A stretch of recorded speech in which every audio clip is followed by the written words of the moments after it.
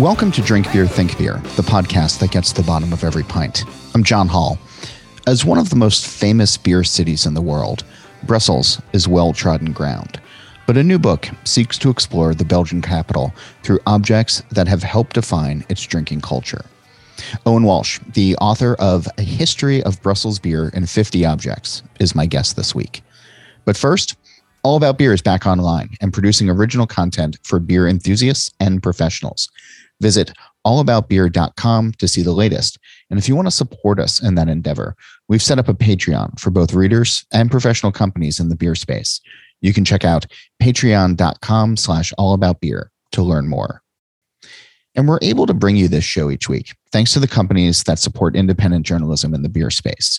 You can learn more about our surprisingly affordable rates by emailing sponsor@beeredge.com. And today's episode is sponsored by Athletic Brewing Company. Athletic Brewing Company's award-winning craft non-alcoholic beers are a fit for all times. Downtime, work time, game time, even gym time. Pick a time and grab an Athletic because it's about time you can enjoy a great tasting brew anytime you want, even right now. Head to athleticbrewing.com and get some fresh brews delivered. New customers can even get 20% off with code ALLABOUTBEER20 and free shipping on 2 6-packs or more. It can be hard to come up with new ideas for beer books, so sometimes taking inspiration from another concept, like lists, just makes sense. This is not a bad thing. And in the case of Owen Walsh's new book, A History of Brussels Beer in 50 Objects, it's a very good thing. This is especially true since he does not talk about beer specifically, with a few exceptions, since that concept has been done over and over again.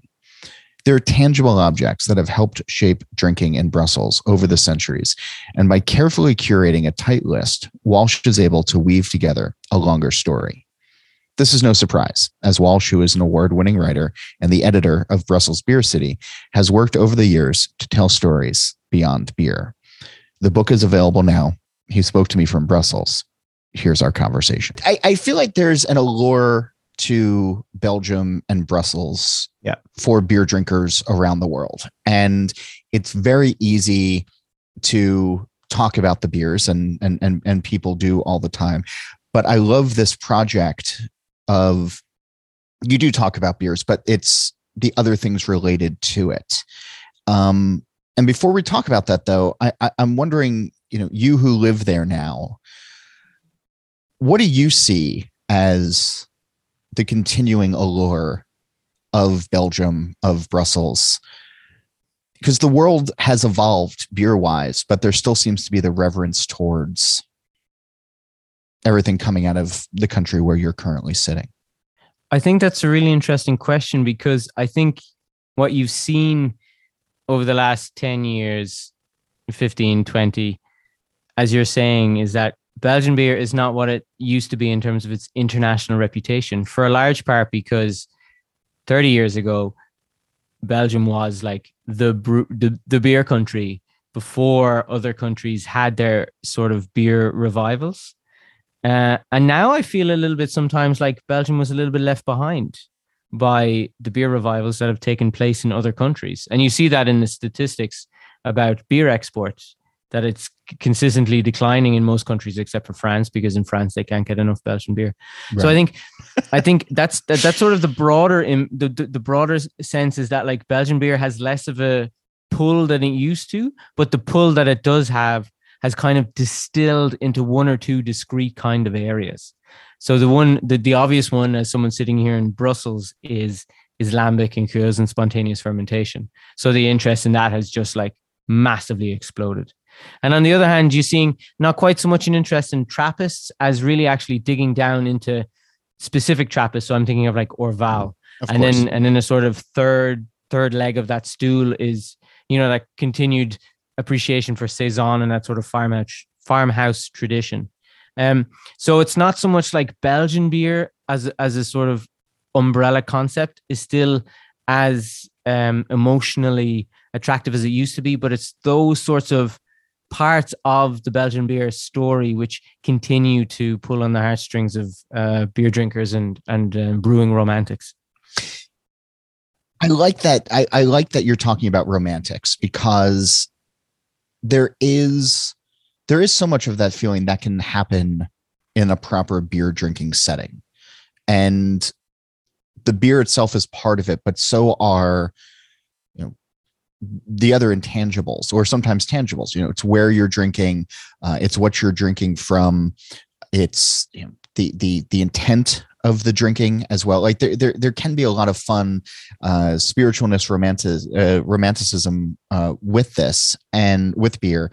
And I feel like a lot of the objects that you picked play into that. You know, they tug on different parts of the soul, or tug on different parts of, you know, heartstrings or nostalgia, in addition to them being important for various reasons.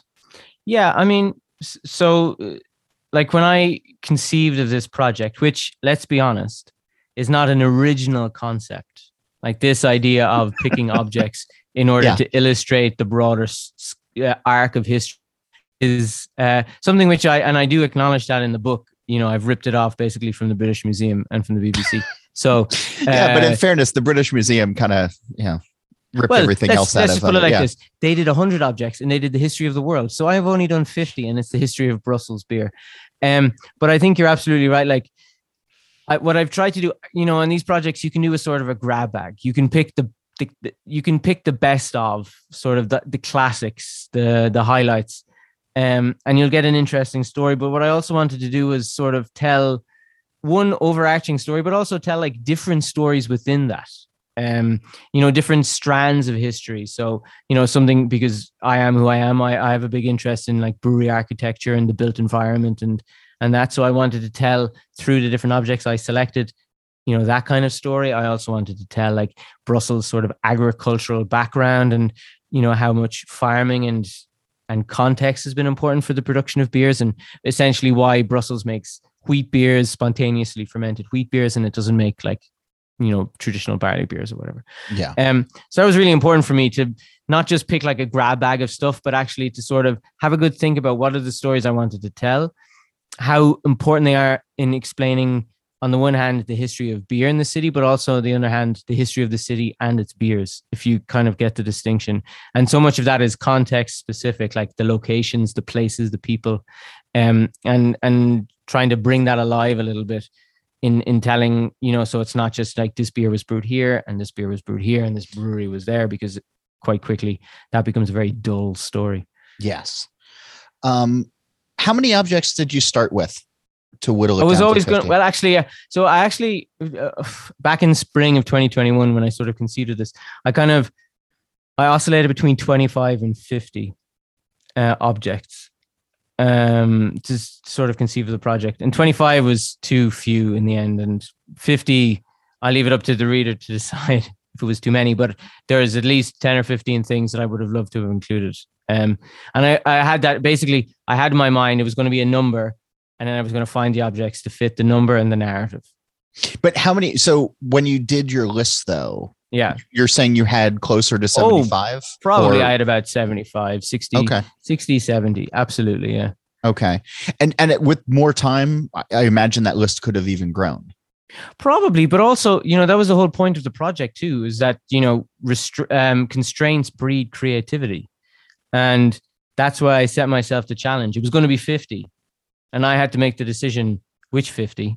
And then it was going to be 500 words about each 50. And it was only going to be 500 words. So immediately you create yourself as a writer a challenge to, first of all, choose. And choosing is always the most difficult thing as a writer to do. What makes the cut and what doesn't. And then choosing the words that you're going to use to write about it, which was the greatest challenge, I think. You know, once I picked the 50 objects pretty quickly, but actually probably about 3 months in, I only finalized the last 10 objects, probably when I'd already written the first 10 or 12, you know? Yeah. No, I love that whole idea of limiting breeding creativity, because it does force you to think critically, but also emotionally but I have to do this. And then, you know, it's what you love more than something else that's there. And I imagine a book like this, you've been getting feedback from people on what you didn't include? Yeah, there's been a little bit. And the thing is, what I was most worried about actually was that it was going to be too contemporary centric, if you get my meaning. Sure. And you'll have read the book, and hopefully some of the readers who listen to this, or some of the listeners, might have read it by now. It does lean more heavily on the more recent history, and that's out of necessity as much as it is out of interest, because frankly, the further you go back in history, and any writer of history, beer writer or otherwise, will tell you, the further you go back, the harder it is to source things. 100%. Yeah. And somebody is going to find something that is incredibly obscure that missed the original research, that then blows shit out of the water and goes from there. Exactly. And also Brussels, I mean, people who don't know the Brussels beer scene might not know how factional it is. So when you're including something from one brewery, maybe not including something from another brewery, that's going to upset a certain faction in the city, and vice versa. And other breweries might say, well, why did you include that? Include this? And ultimately you just have to say, well, yeah, that's my choice. It's my book. If you want to write your history of Brussels beer, nobody's stopping you. I'm glad that you said that first, because that's been my response to a fair amount of people. Like, well, why didn't you do that? It's like, my name is on the cover. Exactly. Go write your own book if you want to. And I'm very clear in the introduction as well. Like, this is my history of Brussels beer. This is not the history of Brussels beer. Of course. Beer. And that's very important. And it's also important because I'm a foreigner. So I will necessarily have a different view on the history of beer in the city than somebody, to take an example, who features in the book quite prominently, is Ivan de Batz, the co-founder of Brasserie de la Seine. Of course. If he was to write this book, it would be very different, because he's from here. He knows it much more intimately. His French is obviously much better than mine. So his access to sources will be different. So I would be curious. I mean, come and tell me if you think something should have been in there. Tell me. Like, I'm not too precious about that. The book is finished. I'm not going to write it a second time. Yeah. So it is contemporary, but there are some historical items in here. Yeah. And one of the ones that I was really drawn to early on in the book is the brewer's oath. Yes. And what I love about this, and I think this sort of plays into the first point that I was trying to make, is, there is an allure, there is a history, there is a reverence to Belgian beer, to Brussels beer. And it starts with the brewers taking this oath, swearing, to do right by the beer. Yeah. And that's not something that exists in the modern era. I think by and large, people will graduate from programs and they'll hang a diploma on the wall or something. But this, I was so taken by the oath, which, and you have this great photo in there as well. So let's start there. Well, I mean, guilds, like, we're talking about early modern Europe here, Renaissance Europe. So that was written in the 1800s, where the guilds were really a powerful force. So the Brewers Guild, but also the Bakers Guild, or the Tailors Guild, or the Stonemasons Guild, they all had their political power in Brussels. They all got to participate in the royal pageantry of the time. And what I found interesting about the oath was, that it was put down in paper what you were allowed to do, or what you should do, and what your penalty was going to be if you didn't fulfill the functions of the oath. Yeah. Now, I mean, I think, as with a lot of these historical documents, probably it was adhered to more in the breaking of the oath than in the adherence to the oath. I remember reading some of the historical documents saying, there would be tussles between the powers of the guild and the powers of the city administration, being two distinct political factions in the city. And if one tried to force regulations on the other, there would be riots, and there would be this, that, and the other. And then on the other side, the brewers would attempt to exert their political and financial, because to a large extent, their power was financial, because brewing was quite a lucrative business for them, and they had a chokehold, a monopoly on brewing in the city right up until the French Revolution, which sort of washed everything like that away. They were able to try and flex their muscles and strong arm, the city administration is saying, well, okay, we're going to do this our way, and you can go take a running jump off a short pier, and that's that whole thing disappeared then as of like 1805, 1812, 1810, when the French arrived, and it was the modern world. The Enlightenment arrived, and it was free market capitalism for everyone. But do you think that there's still taking the financial part out of it as well, the idea of an oath and the idea of trying to do right or having penalties for doing wrong, by and large, are Belgian brewers, Brussels brewers, are they still thinking of history? Do they still appreciate where this industry came from? I think, as much as some brewers would like to disagree with that statement, I think they are. Everybody, and I mean, the industry is defined by its history or absence of history or rejection of history. So you have some brewers in Brussels, and we're talking, I mean, what are we now, 2022? There's probably about 20, over 20 breweries in the city now, which is, for me, when I moved here in 2009, there was one, which doesn't sound like a lot for American listeners, but that's like, I mean, a gigantic leap. There are brewers who adhere to the old traditions in the sense of they respect the tradition and they want to interpret it for a modern drinker. There are others who define themselves against that tradition and because they want to be something else. And then there are others who totally are unfamiliar with the tradition because they're coming from maybe this sort of international craft attitude. Sure. And tradition is not important for them. But everybody exists within that tradition. What was really interesting for me is like, and something, if you read the book, you'll see, Brussels is so attached, at least internationally, to its Gueuze and its Lambic tradition. But for the best part of 100 years, Brussels, 100 maybe 50 years, Brussels was like a Pils country, like a bottom fermenting city. Those were the biggest breweries, and that's what everybody drank. And for me, that's always really interesting because there's so much myth and reverence, and I'm not saying that it doesn't deserve it, because like Lambic brewing is this just weird idiosyncratic idea of how to make beer that has survived against all convention. But people just say, well, Brussels, that's Lambic, but it's not. I mean, Brussels is Lambic. Yeah. It was Lambic in the 1800s, and it's Lambic in the 2000s, but in the time between that, it wasn't.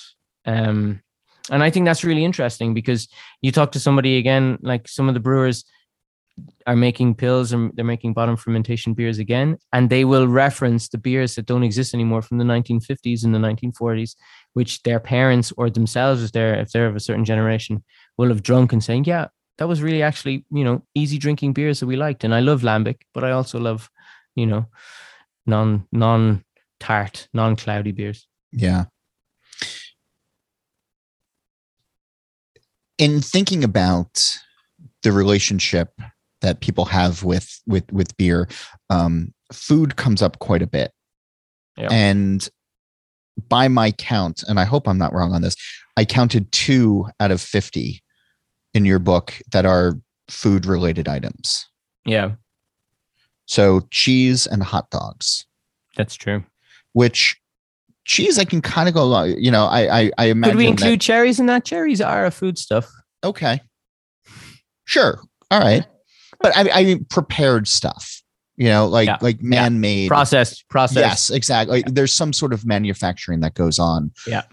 Or craftsmanship as opposed to picking something off of a tree. We can throw cherries in there as well. Talk to me about cheese. Talk to me about hot dogs. Yeah, I mean, the cheese is a very simple one. Brussels produces, or at least the hinterland around Brussels produces, a very particular type of cheese. Since I wrote the book, I've become lactose intolerant, so I'm no longer allowed to eat it. Oh, goodness.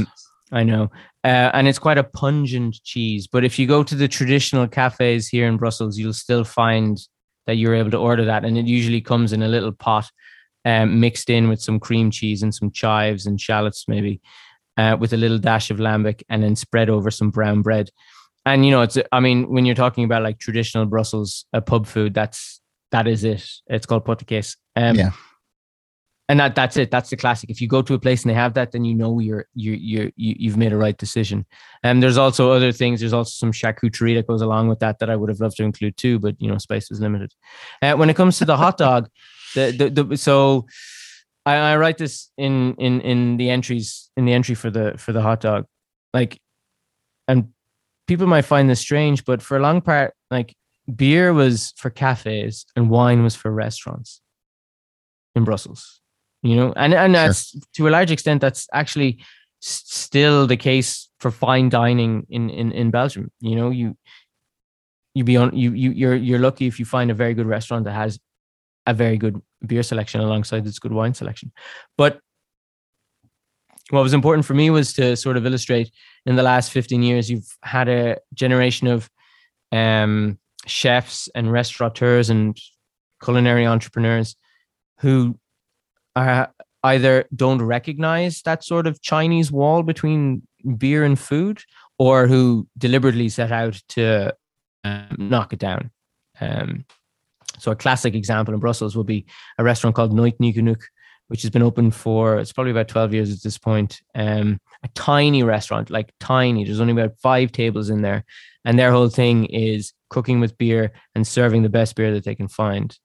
And then in the wake of that restaurant, there's been other restaurants that have opened up. There's been cheese shops, all sorts of things. And I picked that hot dog because actually it gave me an excuse to eat meat. And normally I'm a vegetarian. So it gave me a chance to buy the hot dog, which is made with choucroute that is boiled in lambic, in a sandwich place that commissions special labels from their lambic beers, and they've made a beer with Cantillon. And it just sort of shows that, like, Brussels of 2022 is a place where you can now go in to a restaurant and expect good beer. And if they don't have it, that should be a disappointment rather than sort of the assumption. I got a kick out of this because you get a little meta in your book by one of your 50 objects is a book. And one that you can still buy today. You can, if you're lucky. Yeah. Yeah. How did that book make it in? Which book are we talking about now? Around oh, wow. 80 years. Yeah.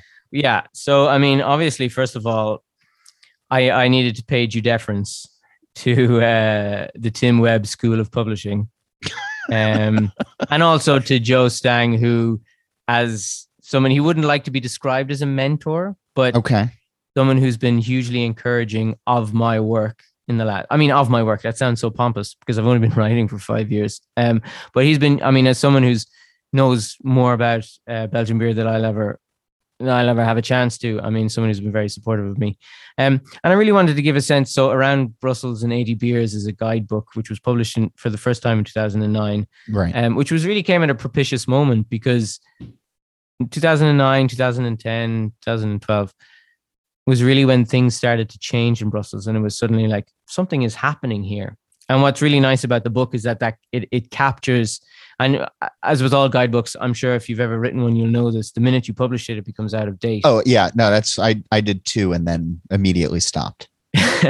But what's nice about that is that they become out. They immediately lose their contemporary nature, but they become a capsule of a particular moment in time that you're never going to be able to experience again, because the hospitality business being as it is, the churn is so huge in bars opening and closing and owners changing that you're never going to capture that moment again in real life. So the best way to do it is in a book. And what I think that book really does well is sort of gives a landscape, illustrates the landscape at a sort of pivotal moment when we're just coming out of the worst years of Brussels beer story and into the really sort of fat years of like constant change, constant evolution. And yeah, obviously I think Tim would probably crucify me if I hadn't mentioned him at least once in the book. Yeah, it's, you either have to mention him or write him a check. So mentioning him is, that's the pro move for struggling writers. you've mentioned lambic a lot, and it's where the book starts and ends. So I'm not really giving anything away here. Yeah. I was surprised that coolships were not a larger part of beer in Brussels, because they've become so ubiquitous here in the US. Like everybody who's opening up is going to have one. And I know you ran through the numbers of how many breweries are in the city, and it is surprisingly, I'm going to say surprisingly small, even though it's not. But again, with the idea of Belgian beer, you think that there's going to be a brewery on every corner. At least me as a ignorant American, thinking about Belgian beer. So the fact that it has taken, like 150 years for the next coolship to come around. Yeah, I mean, well, okay, is there? I'm butchering this, but there's no. Yeah. No, but I understand it. The coolship has a sort of totemic significance for Belgian beer, doesn't? Yes, beer specifically in the beers of the Zena Valley, and it's true. And if the geographic scope of the book had been wider, then there definitely would have been more coolships. But right, frankly, I mean, at least when I started this project, there was only one coolship in Brussels. It's not like I couldn't go. I could have gone and taken a photo of another one, because there just wasn't any. They'd all been melted down or taken away or moved somewhere else. So I mean, that was quite a simple decision for me. Like circularity is always nice. It's always nice to have a callback. So as you said, it starts and ends with a coolship. It's once people get the book in their hands, they'll see that. So it's not a spoiler. Yeah, I'm not. Yeah, this. Yeah. And which I think was really nice. But yeah, I mean, I would have maybe it's a slightly contrarian aspect of my personality, and sometimes squeamish relationship with the sort of contemporary lambic fandom. Anybody who's ever read anything I've written about it or has spoken to me personally will know that. I didn't want to focus on lambic, and I couldn't, because if to focus on lambic in Brussels is to focus on Cantillon, and I couldn't. Right. This isn't a book about them. They feature significantly, and I'm not trying to undersell their influence on beer in the city, because it's been huge. But yeah, I mean, up until 2019, there was only one coolship. There's actually more than so even since I published the book, a new lambic brewer has announced itself on the scene. So it's like, yeah, if I'd written this 5 years later, there definitely would have been at least one or two more. Yeah. But it strikes me as, and again, you're geographically hamstrung in some ways, but just that it wasn't more of a part outside of Cantillon in the city. It's true. That's true. And I think probably if I were to write it again, maybe that would be different. The challenge being that the sources are there, but the objects are not. Yeah. You know what I mean? And that's true. I mean, maybe I was too, looking back, maybe I was too lambic averse, but because I also feel like that story has been told so many times, maybe not of the individual breweries itself, but of the sort of culture. And also, like, the stories that I could have told, they're all very depressing. Like, it's like family brewery run into the ground, bought out by their industrial rivals and shut down, and that's it. I mean, you can tell that story a couple of times, but at a certain point it becomes a bit repetitive, at least for me as a writer. I think my interests just lay elsewhere. As a writer, as a drinker, as just a human who enjoys a good time and being out in the world, I imagine that there are objects that have come into your life that hold just personal significance. Sometimes, for me, it's, certain glassware or a bottle opener, or something that means something to me and really only to me, that would never fit into a book like this. Is there something in your life that you use regularly that there's one thing that I use regularly, and there is another thing that I have on my bookshelf, which is slightly self-aggrandizing. So I'm not sure if I should talk about do both. So the bottle opener, I actually don't know where it is right now, but it's usually in the shelves downstairs, is a bottle opener that Rudy Gekier gave me from Rodenbach. So he's the, if anyone knows Rodenbach, he's the big cheese at Rodenbach, and I did an interview with him a while back.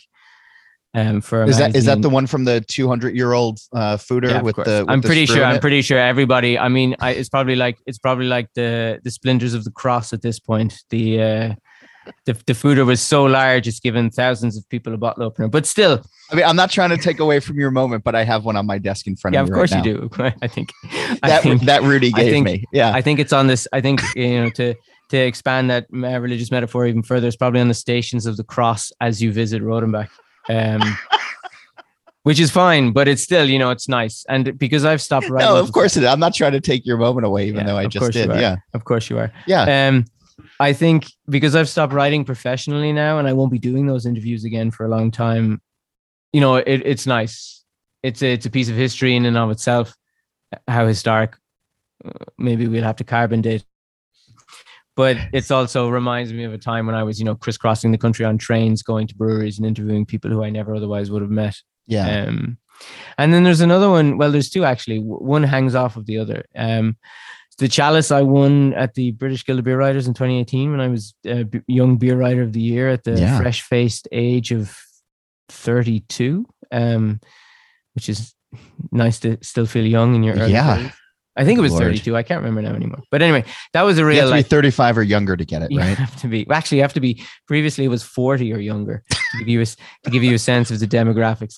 Yeah, but most of the time when we all hit 39, we look like we're about 61. So yeah, that's true. It's a hard life that we live. But that was sort of. I think that awards are awards. They mean as much or as little to you as the meaning that you give them. If that doesn't sound too trite, No, I agree with that.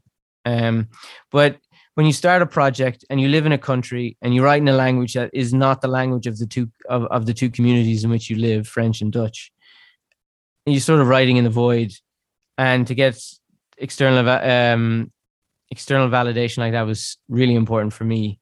And I know probably more important than is healthy at that moment. And obviously I curse the guild that I haven't kicked on and won an actual award that wasn't for young people. But all right, I mean, get in line. There's a bunch of people who are complaining about that these days. I'm joking about that. I mean, honestly, if I really thought that I deserved it, I wouldn't say it. So that was really an important moment for me, and it sits there on the mantelpiece, and it sort of reminds me that, as someone who deals a lot with insecurity about their writing and about themselves, that actually, it's not actually that bad. The writing is pretty good. And then hanging off of that is a lanyard I got from the first time I judged at the Brussels Beer Challenge, which is probably my favorite annual beer experience that I do. And it's actually the place where we met for the first time, if you remember. I do remember. And I really enjoy that because it's like, okay, the beer judging is one thing. Anyone who's ever judged beer in a competition will tell you what it's like. I mean, it's pretty pro forma.